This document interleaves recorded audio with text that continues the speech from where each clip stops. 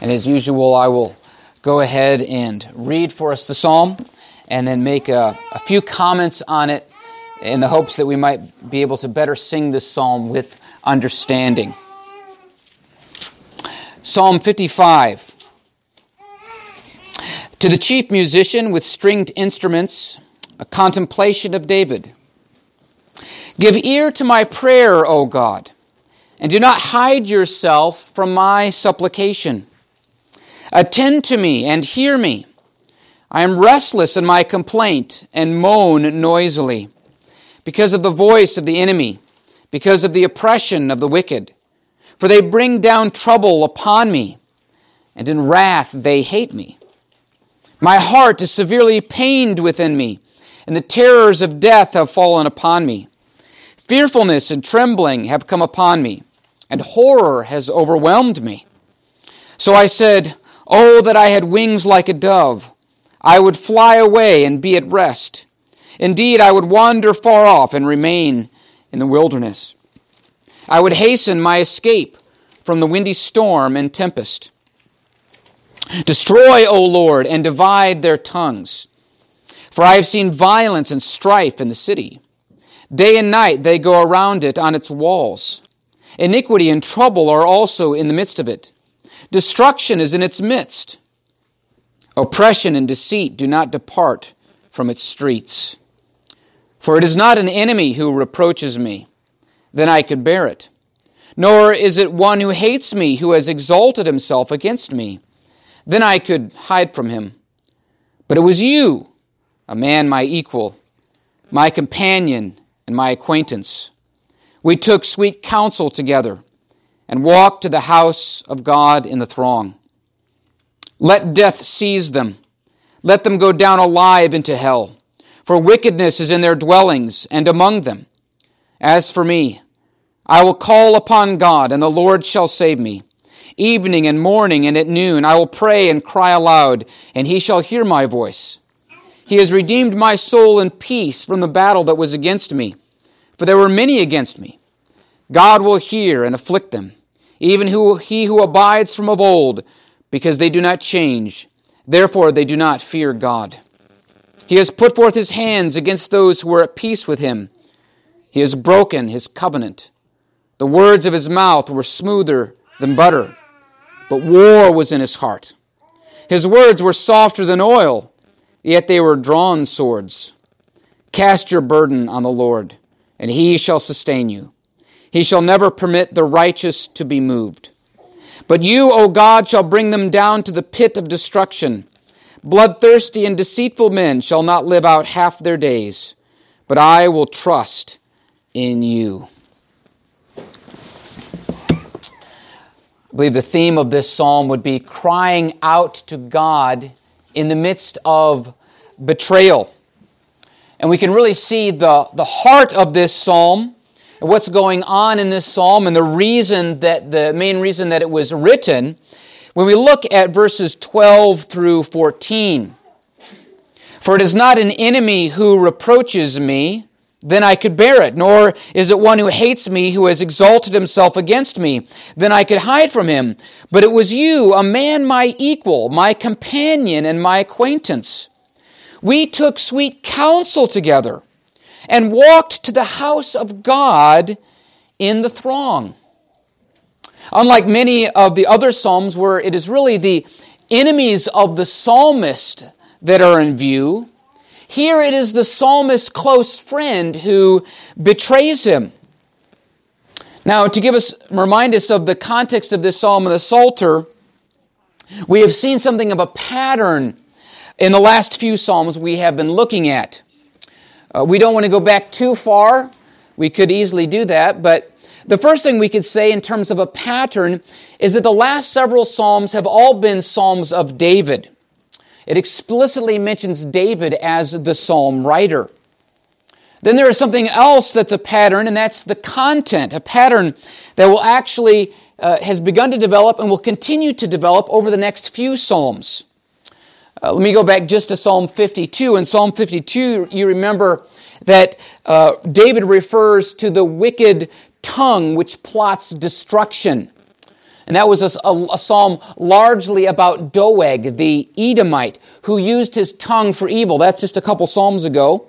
Then in Psalm 53, you remember that David refers to the wicked as foolish. When the wicked says in his heart that there is no God. That was Psalm 53. And remember, in that psalm, it's not primarily the atheist that is in view, but simply the one who acts wickedly as if there is no God, as if there is no God to hold them accountable for their sins and for their actions. And such foolish people, we saw, refers largely to those who are a part of the people of God. Well, those two psalms, Psalm 52 and Psalm 53, and especially Psalm 53, are recognized, and I think rightly so, as setting up the next several psalms with reference to those who use their tongues for evil. The foolish who oppose the true king of Israel. And what we see in the following psalms are the various types of the enemies of the king. So after Psalm 53, 54, 55, 56, 57, 58, the next several, we see different enemies, different types of enemies who are opposed to the king. Not just enemies in general, but categories of enemies. In Psalm 54, our psalm last month, those who opposed the king were the Ziphites. They were David's kinsmen of the tribe of Judah who tried to hand over David to Saul. And remember, they used their tongues against him.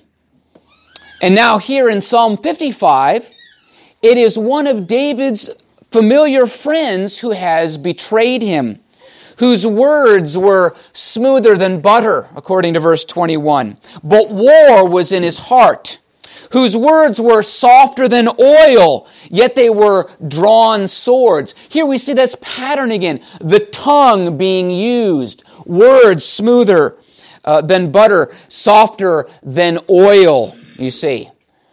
The use of the tongue to betray the king. Now, although it is true that we are not told specifically the historical background as a part of the introduction to this psalm, and we need to be careful not to read too much into it, but there is good reason to believe from the context that what is in the back of this psalm is the betrayal of David by his close friend and trusted advisor Ahithophel.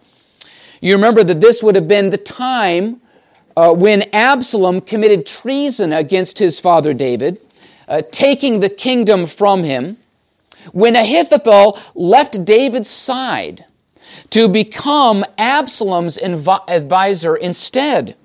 You may also remember that David prayed to the Lord at that time concerning Ahithophel in 2 Samuel 15:31. O Lord, I pray, turn the counsel of Ahithophel into foolishness.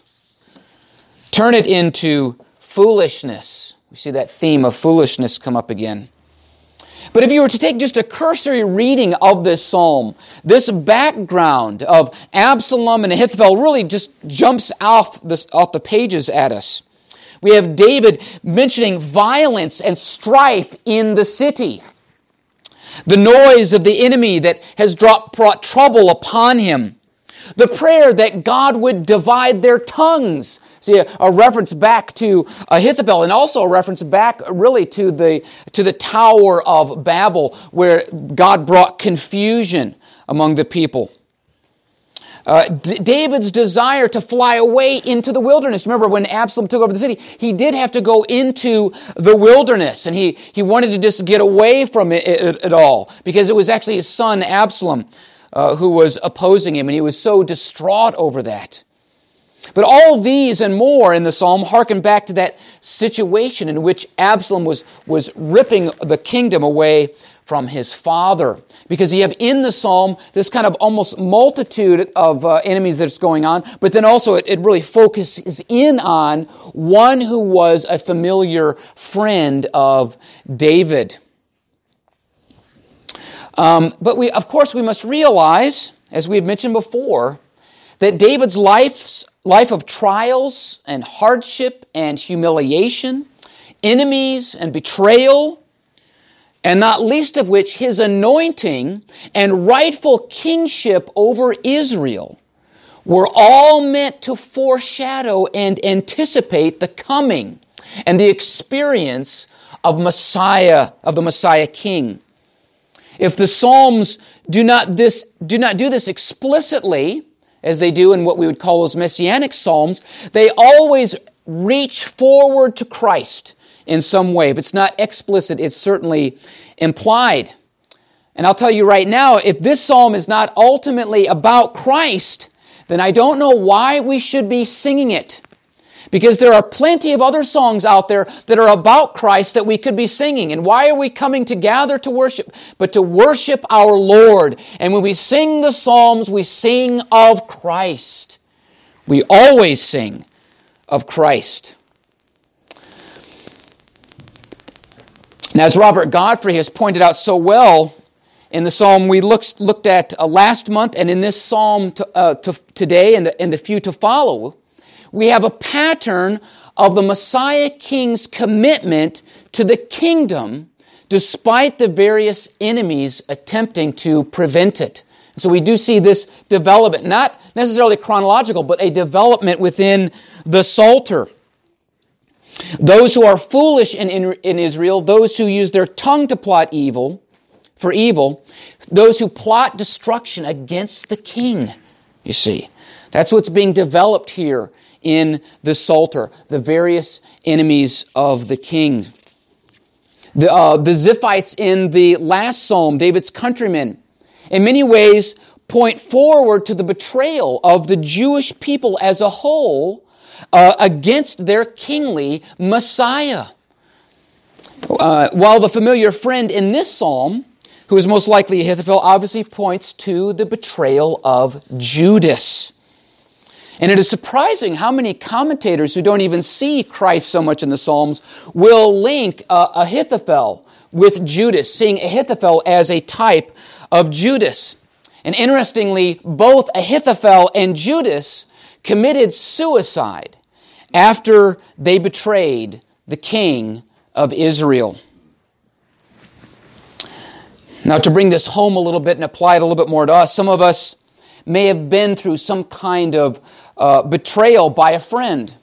This is a psalm that we can turn to and sing in those times. God here gives voice to our sorrows at such times. Others of us have not, especially some of us who are children. We may have not really experienced betrayal and may never experience such betrayal. Although to live a life without being betrayed in some fashion must be rare over your lifetime. But the main reason we sing this song, not the only reason, but the main reason we are called to sing this song is not because we have been personally betrayed or because David was betrayed by a man many years ago, but because Christ was betrayed and continues to be betrayed by many to this very day. We sing of the betrayal of our King, Jesus, in hopes of His victory over those who have betrayed Him. May God keep us from such betrayal. And may we be reminded as we sing this psalm that it is only because Christ was willing to suffer such heart-wrenching betrayal from a close friend that we can now sing this psalm in Him and about Him, with Him as our Savior, worshiping Him because of what He went through for us. So with those thoughts in mind, let's take up our blue psalters once again and turn to Psalm 55, and this time to the B selection.